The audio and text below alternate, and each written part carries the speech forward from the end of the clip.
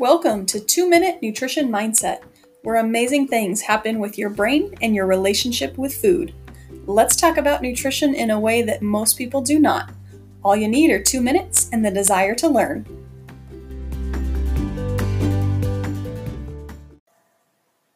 Episode 011, Dear Perfectionist. Do you expect perfection in your life? Does everything have to be happy, perfect, and wonderful all the time? If you choose to do a new task, do you get frustrated and quit when you didn't get it right the first time? If you start a new fitness plan and promise yourself you will stick with it, but by week 2 you've already gotten derailed, will you just get frustrated and quit? Why even keep going? You started knowing it was an 8-week fitness plan, but by week 2 you already can't keep up with it, so you might as well just quit because it wasn't perfect. If you were to complete the 8 weeks, you'd always know that it wasn't done perfectly, so therefore it was a complete waste.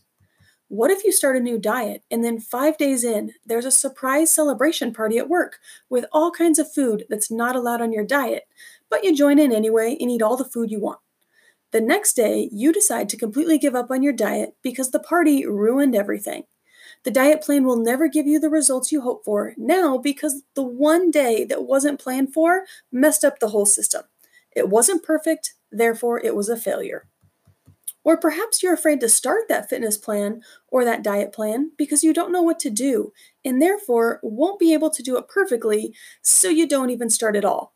If you don't have all the answers from the beginning to guarantee your perfection, you will give excuses and never even start. Well, dear perfectionist, I'm here to tell you that perfection is an illusion. You can work towards perfection, sure. Set your standards high and goals high. I encourage that. However, you must allow for imperfect moments on that journey to perfection. If you slipped up during your fitness plan or diet plan, then get right back up and keep going.